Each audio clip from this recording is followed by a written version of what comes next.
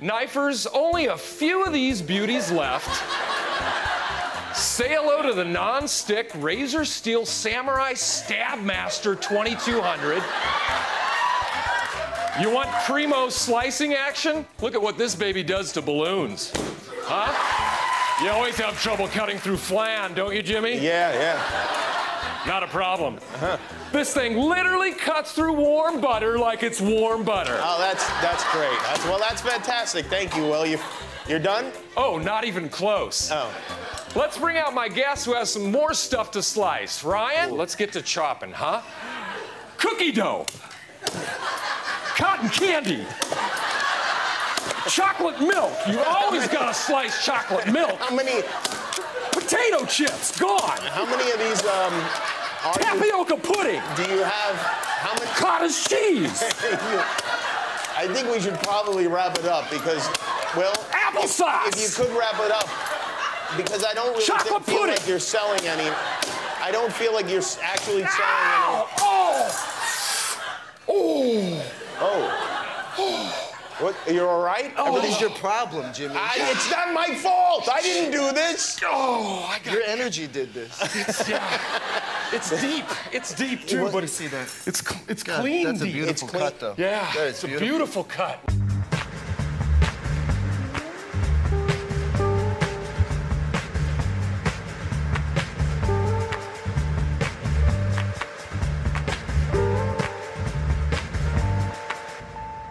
We are reporting to you from Studio 212 on South Lake Union, Seattle, Washington.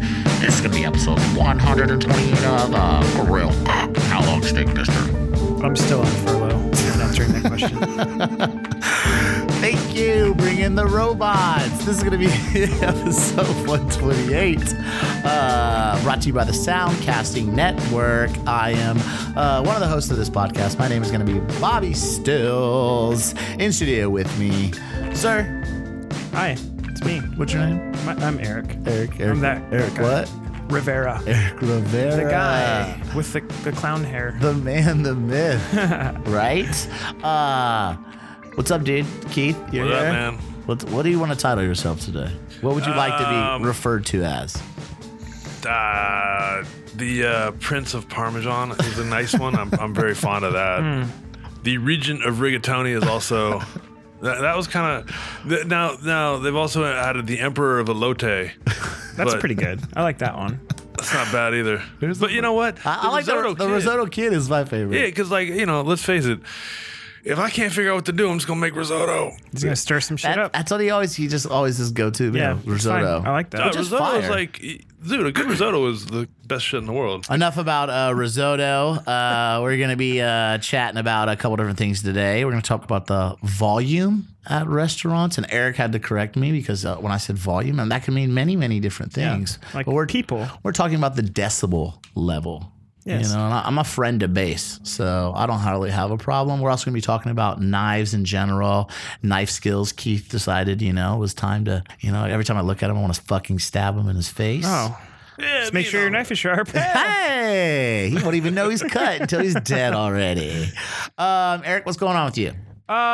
Just busy. Had a busy weekend. I had a busy week. All that stuff just kind of all lumps into one, which is good. So, back into it starting tomorrow. I went and visited Eric out at his, just stopped by, dropped in. It was cool. Got to see Amy, Chef Amy there. Eric tried to feed me all the fat kid things. Those mushrooms were fire. Thank you. Got to play with his fire stick. Flamethrower. Yeah, it's good. Is that what you call it these days? No, that's what it's not a flamethrower. But yeah, it's from the Boring Company. It's actual flamethrower. It's pretty fun. Shout out Elon Musk. I was quite excited. I felt like a fucking 6-year-old or 7-year-old playing with a lighter. Yeah. But a giant one. That's why I like it.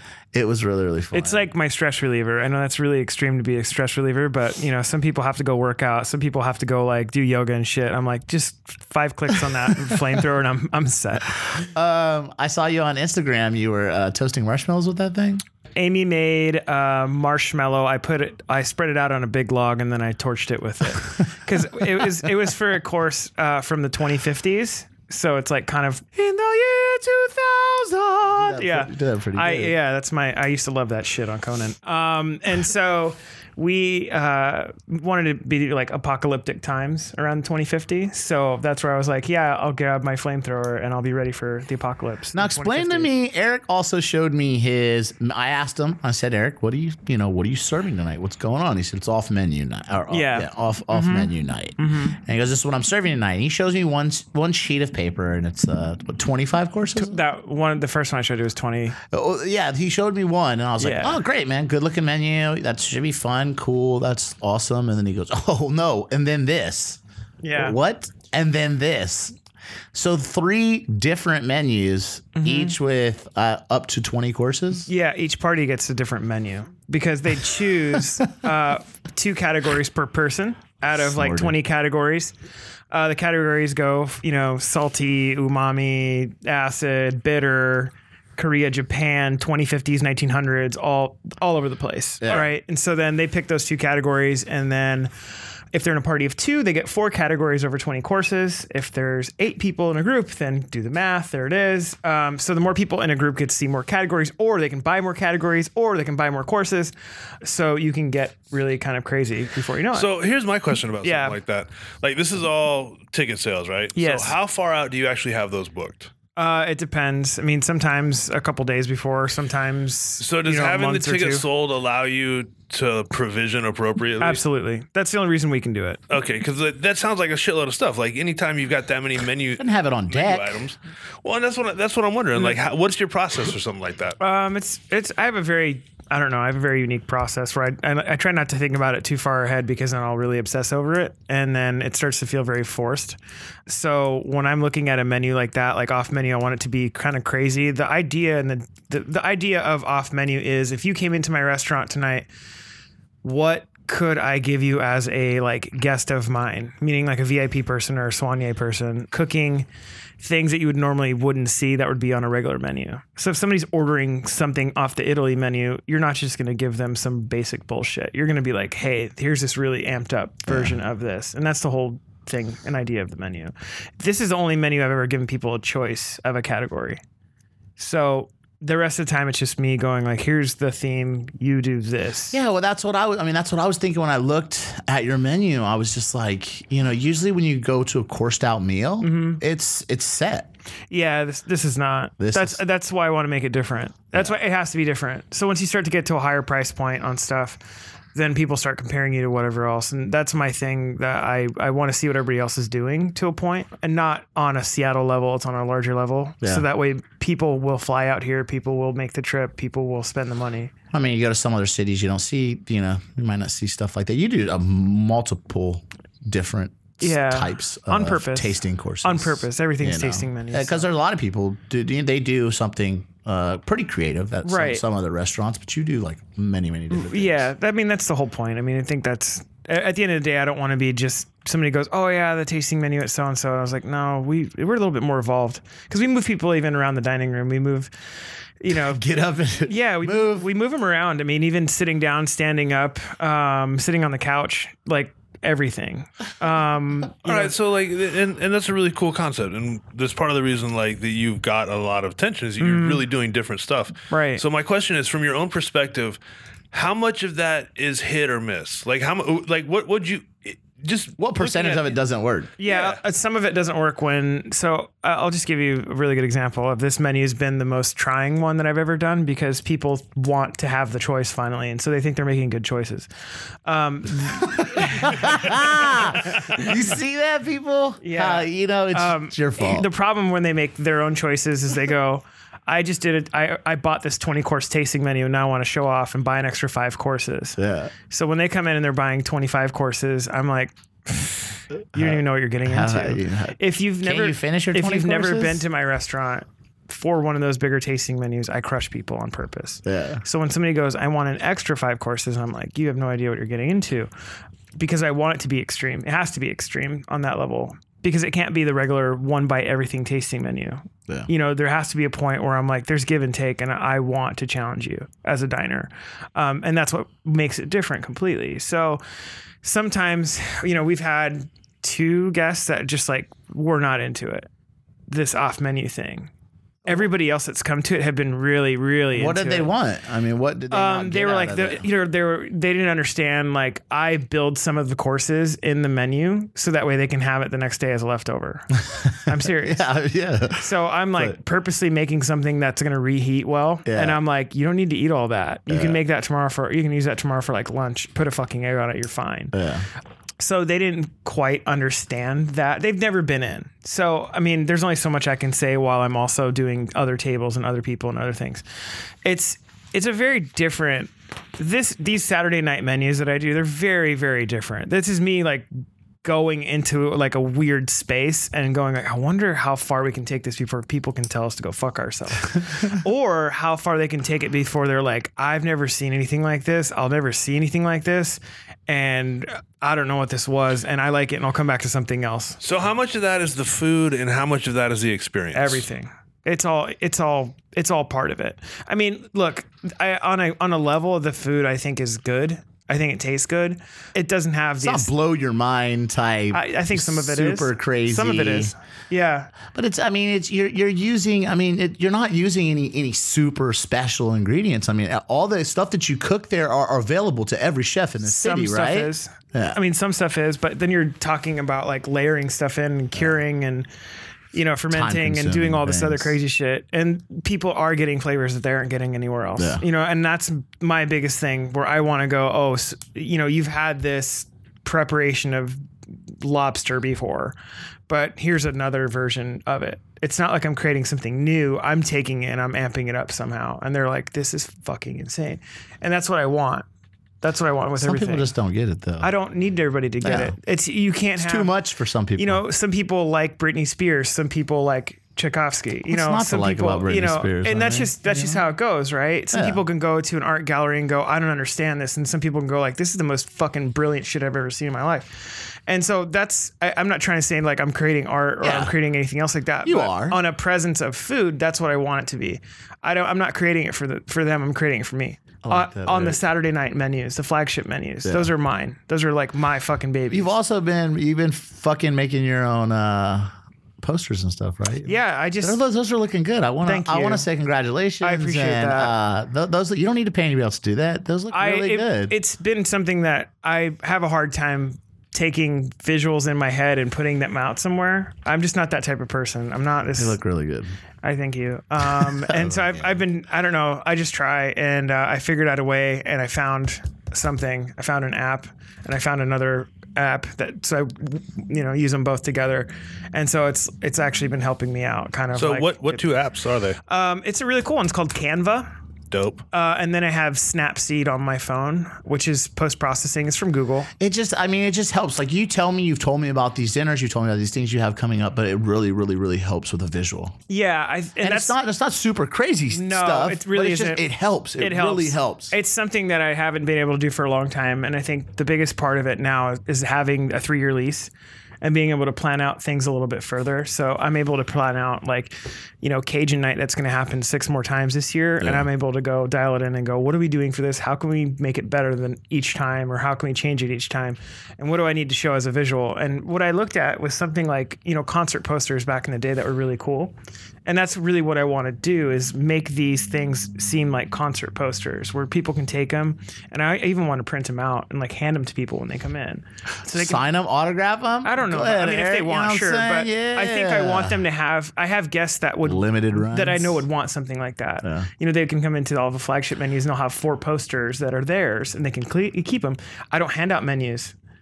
Nobody gets a menu. That's right. So if they can have the poster, then that's cool. Because I steal poster. I mean, I steal menus every nice dinner I go to. Yeah, so it's like a concert, right? If you go watch Pearl Jam, they're not going to give you a fucking set list unless you grab the one they throw out into the crowd.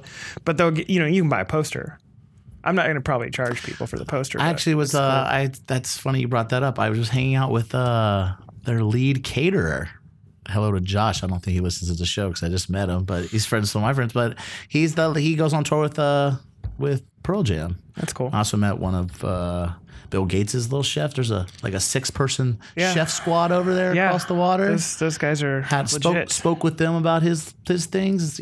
pretty interesting. I'm gonna try to get him on the show. Very interesting. Just met these guys, just chatted with them, and chefs are always. That's cool. You can spot a chef. You can hear them talk. The way they talk is just like sitting in a bar, you hear them speak up, and they're like, "Oh, where do you work at? What do you do?" And then nobody really starts to flex and says like, "Oh, I'm the lead caterer for Pearl Jam," or I'm a chef. You kind of get into it once you feel each other out, and you realize kind of you're not some shitty ass trying to get some stuff out of them. Yeah. Well, that's cool. Yeah, congratulations, Eric. Thanks, man. Coming along. I appreciate it. I'm looking forward to see what that space does for you. Yeah, thanks. Okay. You also bought a new toy at your restaurant. It pumps out sound into your dining area and your kitchen. So I saw this article, not really an article, but podcast / radio program coming out of WBUR 90.9 in Boston, Massachusetts. And it's only like a 10-minute little episode, but it's a Washington Post food critic asked the question, are restaurants getting too loud? What is your short answer? I feel like it depends on the experience. That's kind of where I bought this brand new speaker. It's super loud. It's a monitor. It's a monitor. It's not really a speaker. It's 1,300 watt speaker. You can throw a rave in there now. It's great. I need to get another one just so we can do that too. Rave nights. But it's really cool because I always wanted the speakers that came with the place. I want to replace them, but it'd cost a lot more than that one speaker. Plus, this is directional to where people are dancing. We do salsa nights, and I'm working on like a flamenco night. I'm working on some other stuff too. So I wanted to have something that sounded cool and felt more like dancey, less like restaurant from top down. Yeah. More in their face a little bit, which is cool. But it depends, on what the experience is. I play music all the way throughout all of our experiences. So it's never going to be a dead silent room. Yeah. I've found that there's a lot of awkwardness in between dishes or courses or things or, just movement of a dinner overnight. So I just like to kind of keep something going a little bit more energetic. It just depends on what it is.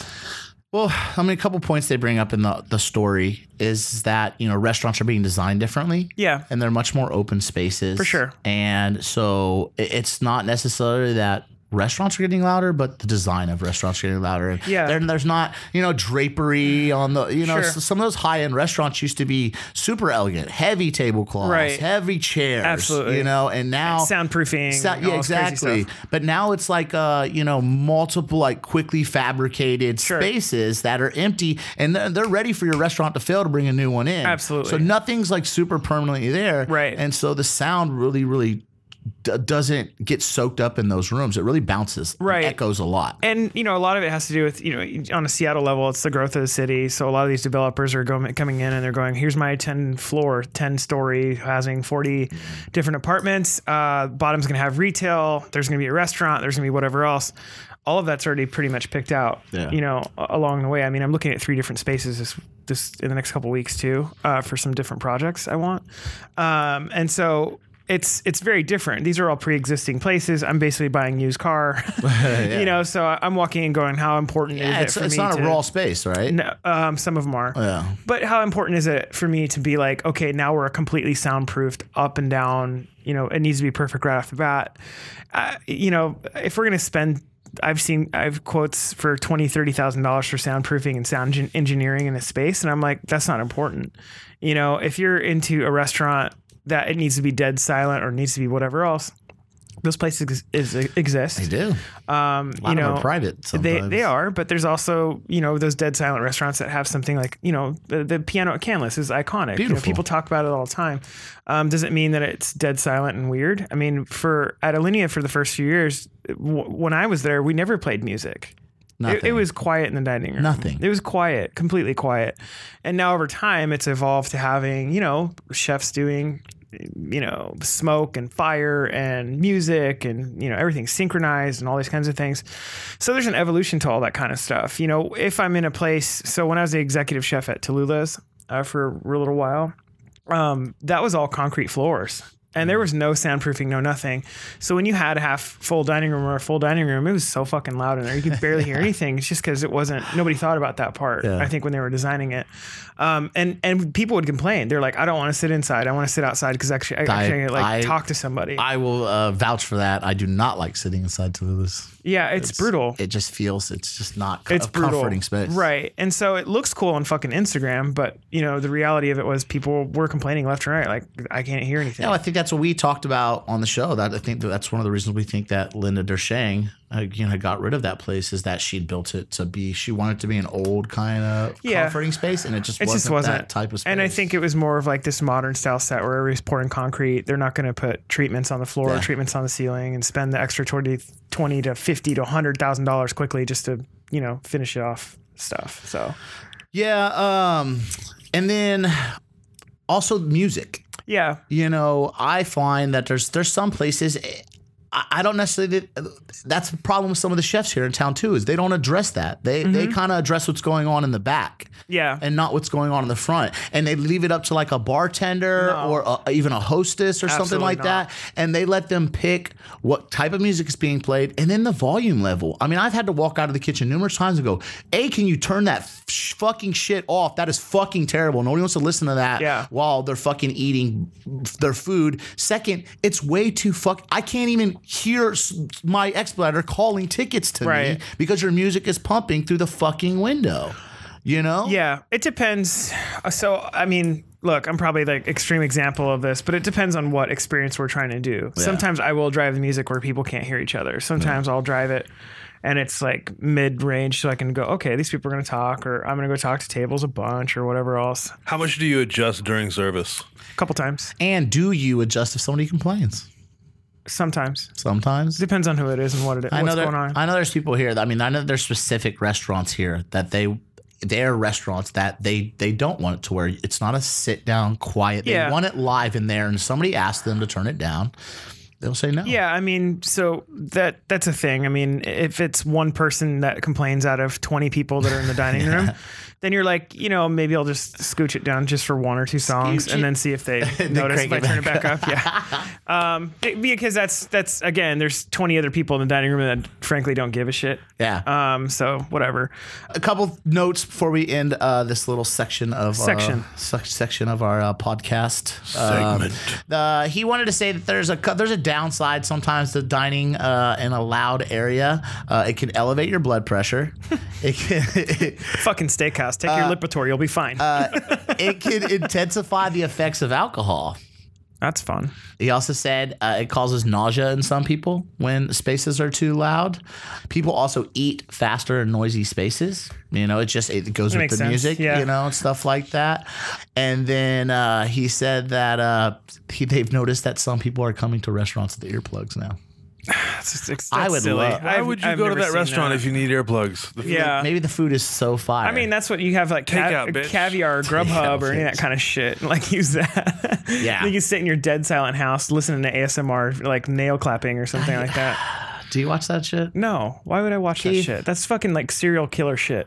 It is serial killer shit, man. If Ted Bundy was still around, he would be like watching that shit. Ooh, I delved into that Netflix series. Yeah, I don't. My only problem is how they make him seem like just this bigger than whoever kind of thing, and I'm like he killed a bunch of people and he's a piece of shit. But I'm like, but that was his personality, and that's why he was so charming, and that's why he got away with it, because he was that kind of. He had crazy eyes the entire time. He had psycho eyes. Yeah. Psycho eyes maybe, but like he's a very charming, convincing motherfucker. And smart guy. Smart guy. I wonder if you use knives, guys. Hey. Segue of the day. So yeah, we're gonna talk about some knife skills, some basic knife skills for maybe some younger chefs, younger cooks, ones that are, because you learn in culinary school, they teach you all sorts of shit. Yes, they do. A lot of those you're not going to use. Probably not. And then also maybe some home cooks. I listen to the show. Yeah, I believe so. Keith wanted to. Keith, why don't you lead us off since you wanted to talk about this today? I just think that like knife skills are the most underappreciated aspect of cooking for most people, because I don't think people understand, whether home or working on the line, that the better your knife skills are, the better everything else is going to go. It's just facts. Like, Yeah. the faster you can get your prep done, the better your cuts are, the more precise your cuts are. Everything's the same size. It all cooks the same way. I agree with you 100% because, and I don't, sometimes I feel like I'm being a dick, but when I ask somebody to julienne something, I just think that's a normal thing that people should know how to do. If you call yourself a home cook or you're a foodie, what they say, I don't think that's asking too much to know somebody.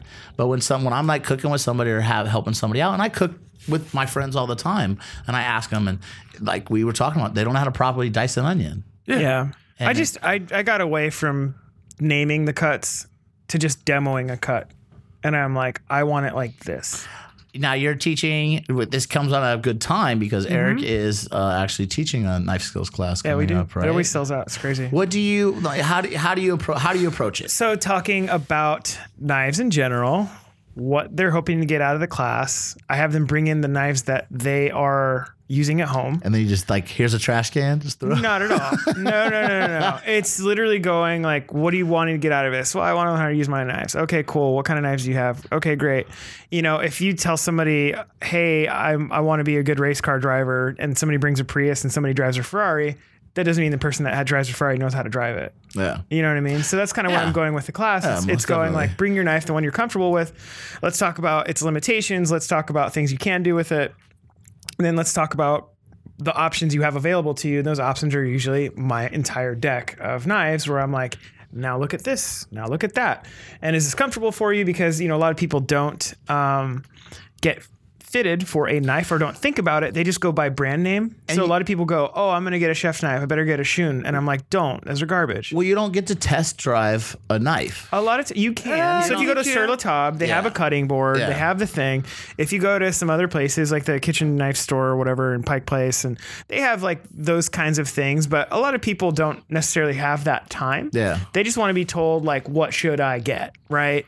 And so then you're like, okay, so what styles of things are you doing at home? How often are you cooking?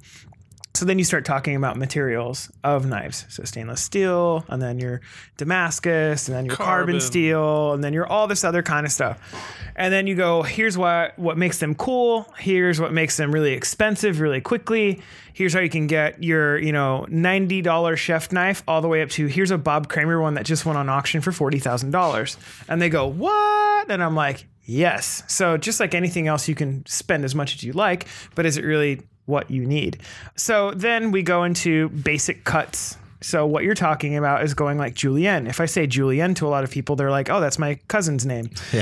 So I try to get away from jargon talk and I go, can you cut this little matchstick? And I'll show them, here's how you cut this. Okay, cool. You know how to cut a French fry. And I will literally put a potato in front of people and go, cut me a French fry. And they're like, I don't know. And so you'll see like six people lined up and they're all trying to cut a French fry.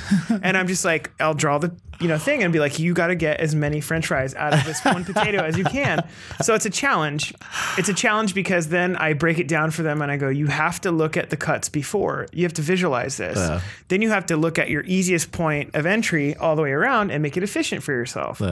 Well, I think one major stumbling point for a lot of people with cutting vegetables is not understanding that, at least in the restaurant business, we expect a certain amount of waste. Absolutely.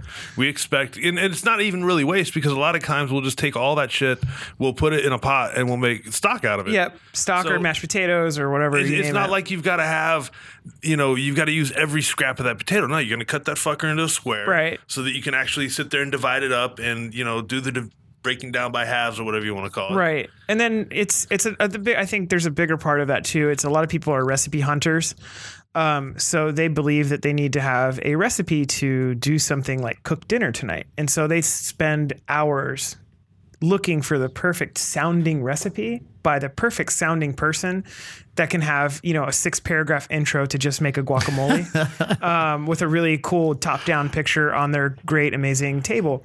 But what the people don't understand is for cooking, it all goes back to methods, saute, grill, whatever. Yeah. And I was like, if you understand those basic things, then anything else you do is really easy. Yeah. Which is the craziest thing. I start to show them, just do it like this, just do it like this. And they're like, oh, okay. So my question is, when you're online, how many knives are you working with? 2. What kinds? I have a big long slicing knife, and then I have my Kramer. And how long? And it's a 10.5 inch. 10.5 inch creamer. You do almost everything, including like paring and other stuff that most people might not think that you would do with that knife. With that knife, Correct. Just when I'm online, ready to go for the night, right? I can, and they're both like insanely sharp that I can do anything I want. I do have all of the other knives that are there. It's literally right behind the line. So if I do need something specific and small, a little bit more detailed, then I can grab my petty knife. I can grab my paring knife. I can go. I have a human bone saw as well. So then I have all these little specialty kind of things, and I show them, hey, as a professional, here's why I need this knife, this knife, this knife. As a consumer, that 12-piece kitchen fucking box set of bullshit you bought that was way too much money from Henkel's or whatever. You really didn't need to spend that much money. All you needed to buy was like 2 or 3 knives. I've literally got 2 knives at home that I use. One's a little petty and one's a 8-inch bunka. Exactly.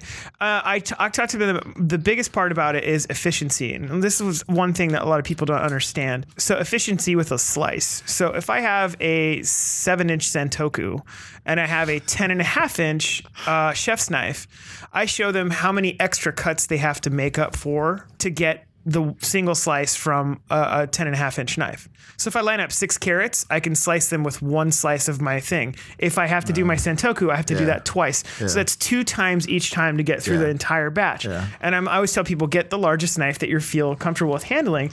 It's not a 14-inch. See some motherfuckers with sabers in the kitchen. It's nothing. And that's another thing too. And I'll go down They're good. They're quick with it. I'll go down that path shortly. So that's another thing about it. It's usually, I would say, anyone, 10.5-inch, kind of that chef style knife. I would say like that Kramer style is like prototypical. Yeah. It's got enough weight to it. It's whatever the range in price from your ones at Solar Top from $300 to $400 all the way to $40,000, $50,000. That's kind of what I kind of guide them towards, to go, hey, here's where you go with this stuff. All of those little tools and gadgets and all that kind of shit, throw it away. You don't need them. The Murray Kondo, that kind of shit, and be streamlined. Do you support any of those tools? Any of those? None, man. None. No, man. Not the avocado slicer, 0%. the pitter. 0%. None of that. I can show them all how to do that with a knife. I even have like a whole set of garde-manger, like those little fucking make little radish Bambis and all this kind of stuff. Like Tournay knives. Yeah, I have a whole set of those. But it's again, I'm a professional chef, so at the end of the day, I'm supposed to kind of have stuff like that. There's things that I tell people. I was like, the most important thing you can ever have is a sharp knife in your kitchen. And if it's not that sharp, I tell them to bring me their knives, because then I assess how sharp they think their knives are. And they're like, I just sharpened it. And I like touch it. And I'm like, this couldn't even cut this fucking anything, And then I show them mine and they're like, oh, that's a different level. And I'm like, yes. And here's why. So then I give them my knife and I have them use it. And they get to see like, holy shit, this is how it's supposed to feel. This is how it's supposed to feel. How often do they cut their 0%. Because I show them how to hold the knife. I show them how to be. The biggest thing about knife skills is being fucking confident and repetition. Yes. The more and more confident you are, and the more repetition you can get in. Yeah. When I was in culinary school and I first started to get into that whole thing, I would go home. I would go to the grocery store. I'd go get a 50-pound bag of potatoes from like Cash and Carry or whatever, I had to do. and onions and all this other stuff. The fuck up, and I would literally just sit there and go crazy on it. Why wasn't my French onion soup right? Oh, because you cut it like an asshole. You were cutting it like you were cutting it for a fucking stock. You were like closing your eyes and you're being a dickhead. If you would have cut that shit a lot more even, it would have came out nice, and you could have this is all stuff I was saying in my head. I mean, it's right? but it's also that a lot of people don't, like you just said, you didn't know what cut you should use for what you're cooking. Exactly. And so that's another important part that comes into your knife skills too. It totally is. It's like, think about it this way. You're looking at a lot of stuff that's round or oblong or weird shaped. And then, if you follow that French style of cooking, it's make it a perfect little square. Yeah, and that's fine, but not everybody needs to do that, because other cultures don't follow that and still make amazing food. It looks pretty, but is it necessary for the dish? Is what you need to ask yourself. 9 times out of 10, no. But when you're cooking at home, is the efficiency worth it? And you knowing what to do around your knife worth it? Yeah. Absolutely. And I think that's the biggest thing where people kind of miss out, and they think they need gadgets and gizmos. You don't. Just learn how to use your knife. Okay, let me. I'm gonna go over a couple different techniques, and you give me the best pointer that you could give to somebody maximizing this style of cut. Yeah. Okay, so the slice. Yeah, just regular top-down slice. Yeah, regular top-down slice. Get a knife that has a rocking. So like a sentoku's not good for a nice slice. It is not. Yes. Something that has like a little rocking edge to it, and I usually go point down and rock towards me. I go down and rock towards me. I'm not slicing. Everybody likes to make a back and forth, like they're sawing through like a log. Like you don't need to do that. It's a point down and drop down. And that's all you got to do. And even if you are doing the slicing, it should just be one nice stroke. It right really straight is. through. Yeah, I was always learned not to cut the try to cut whatever vegetable or piece of meat I'm cutting, but cut past it. Yeah. So I never stop. It's just one go straight through. And you're not trying to go back and saw through No, it. exactly. And if you don't have something, so if you do use a paring knife and you're trying to cut an eggplant, that's not a good pairing. That's, but that's not a good thing to like try to do. You're trying to finesse the situation, but you're going to cause yourself a lot of problems because you can hurt yourself really quickly. And I've cut myself. Yeah, I mean, it happens. And with sharp knives, the crazy thing about sharp knives is you'll barely nick yourself, and you won't even know you're cut until you see the blood start to appear. Yeah, or it's like when you get a mandolin and you're going crazy on it, and you get that little scrapey, knuckle or that little finger or whatever, and that's that's exciting. The next one, chopping. Everybody that sees or watches TV or has this idea of what chopping is, please stop banging your knife on the board. It's so bad. Do not ever buy a bamboo cutting board. Yeah. It is more dense than anything else, and it will make your knife not that sharp. Yeah. A good cutting board to buy is one that you can actually physically cut through. You always say that, but I don't agree with that. Because you want a soft cutting surface. Yeah, you want a soft cutting surface. But I like a wood, a nice soft Depends wood. on, you're saying soft wood, but I'm also talking about like the contrast of that is bamboo. A lot of people go, I want it to look fucking rad. And I'm like, it's not necessary. It's not necessary. You're cutting. You don't need to buy that big expensive booze block. Yeah. You don't need to do that because even if you do buy a booze block, you know what I have a booze block in my apartment. Yeah. I still put a cutting board on that. I never cut directly on it. There's no reason to. And it's think about if you're like cutting fish or anything else, you're getting all that stuff in the wood. It's fucking soaking gross. it up. Well, yeah, and that's another thing. You should always have separate cutting boards for your veg, right? Your so, proteins anyway. People aren't gonna have that at home though. Sometimes they don't. You know, what? Like you got a nice big wood block, and I've got one that's if they do. I use my wood for only vegetables. If they roll like that, then fine. But a lot of times people one for meat. People buy their cutting boards at IKEA. I did that for years, and Okay, so the chop, Eric. What do you? Yeah, don't go up and down and make a ton of fucking noise. Yeah. Just really simple. I usually just hold the edge of my knife and my handle, and I rock it out really quickly. It's the same motion. Move the stuff. Next is the back slice. What the fuck is that? I think it's the like when you're cutting herbs.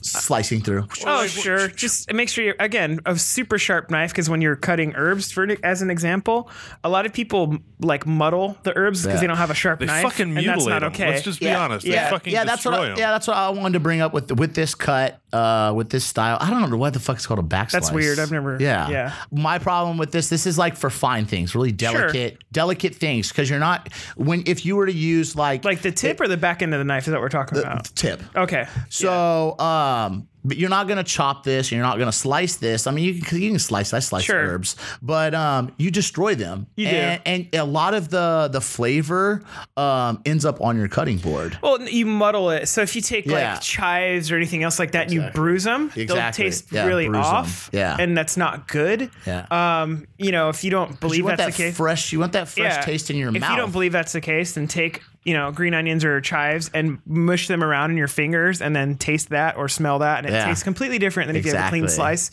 So give that a try. But again, on that level, it's having something that's razor thin sharp. That's going to help you out. I mean, there's like Japanese vegetable knives. I have one. It's razor thin sharp. I like them.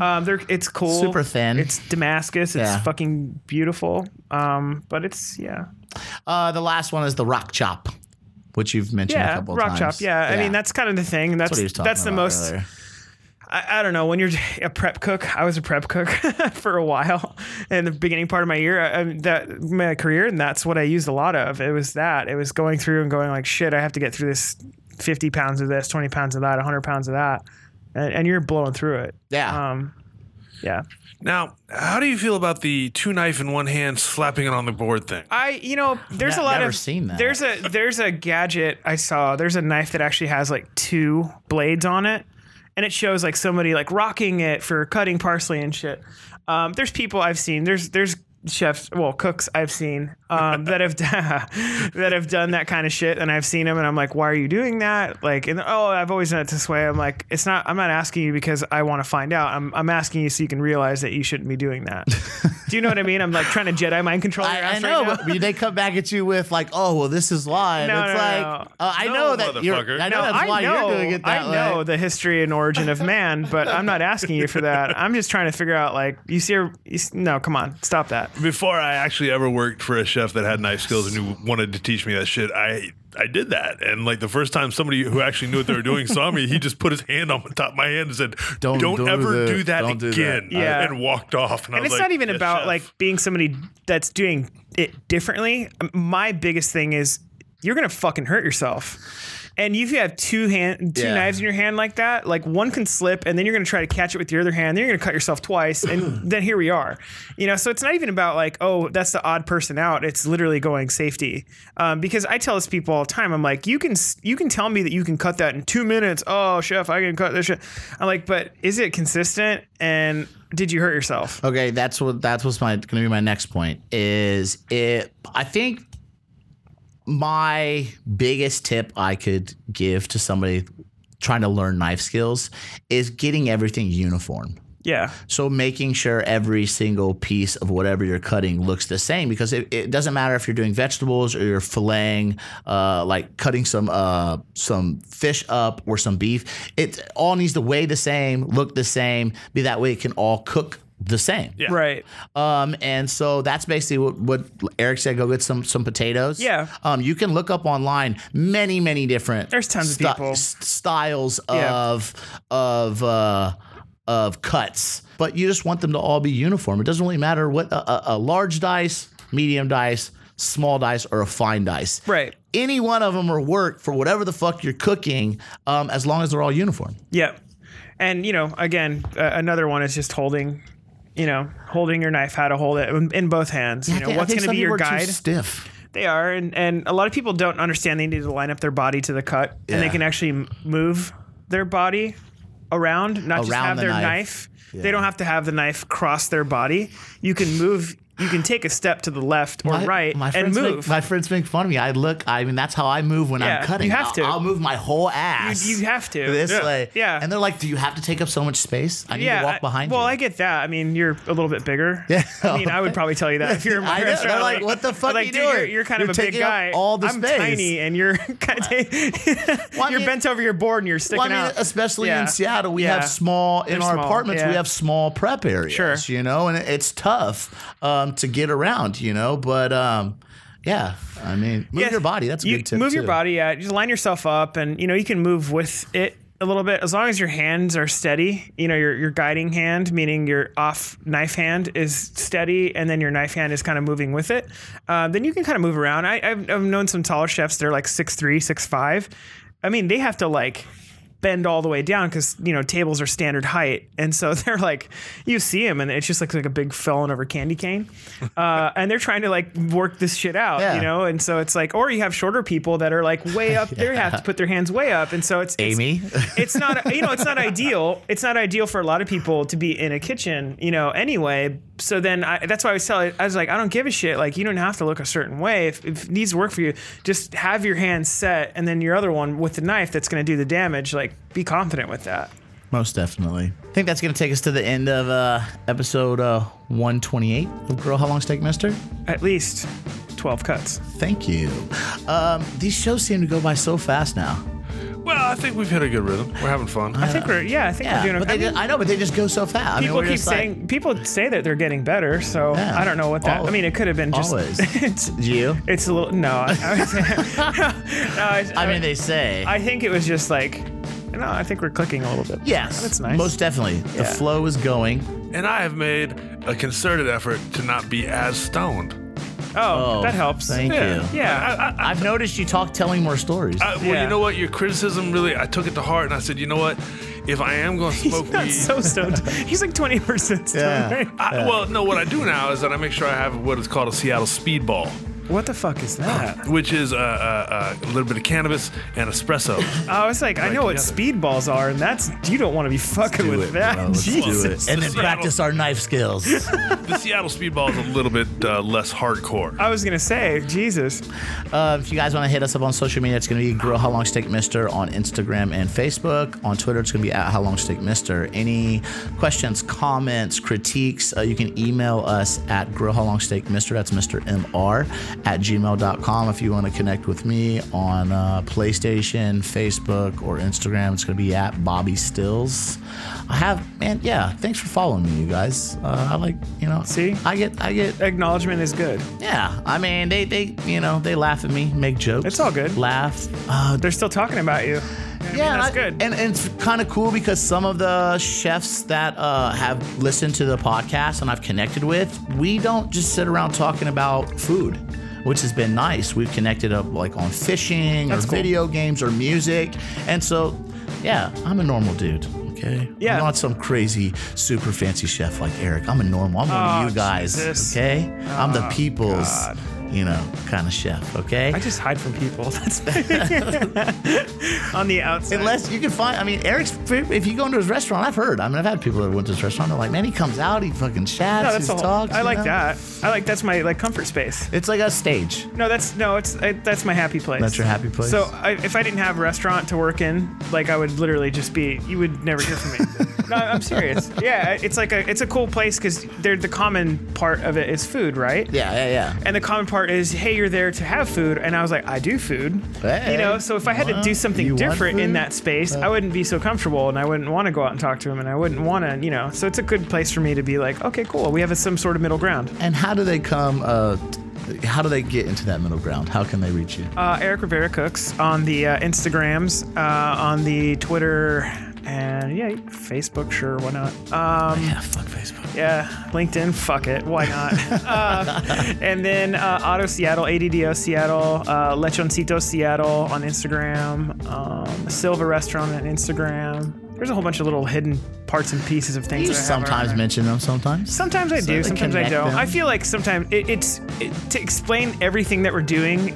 I know it in my head, but I talk to other people about it, and I can just see them going, "What the fuck are you talking about?" But it's fun. Yeah, some of my friends have, they've listened to the show for a while, and since you've been on the show, they're like, "What the fuck's up? What does this dude? What is going on? How come I've never heard of him? How come this? How come that? It's crazy stuff that he does." And I go, "It's a lot, man," and I appreciate him still making time to come down here and Yeah, record with me. I like every it. week. I This is like appreciate my it. little therapy session. I like it. Good stuff.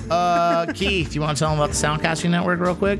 We do podcasts and media. You should hit us up at Soundcasting Network on Instagram. Video, audio, digital, website, We got you. marketing, all that stuff. You want to see Keith? Beats Noise Light, On Instagram. I still got to post all my shit from LA. I still haven't posted all the pictures from LA. Mostly graffiti and vinyl toys. Yeah, a little bit of that. Not dildos, but like No. some dildos. Art toys. All right, guys. Thanks for listening. See you next week. Grill. How long steak, mister?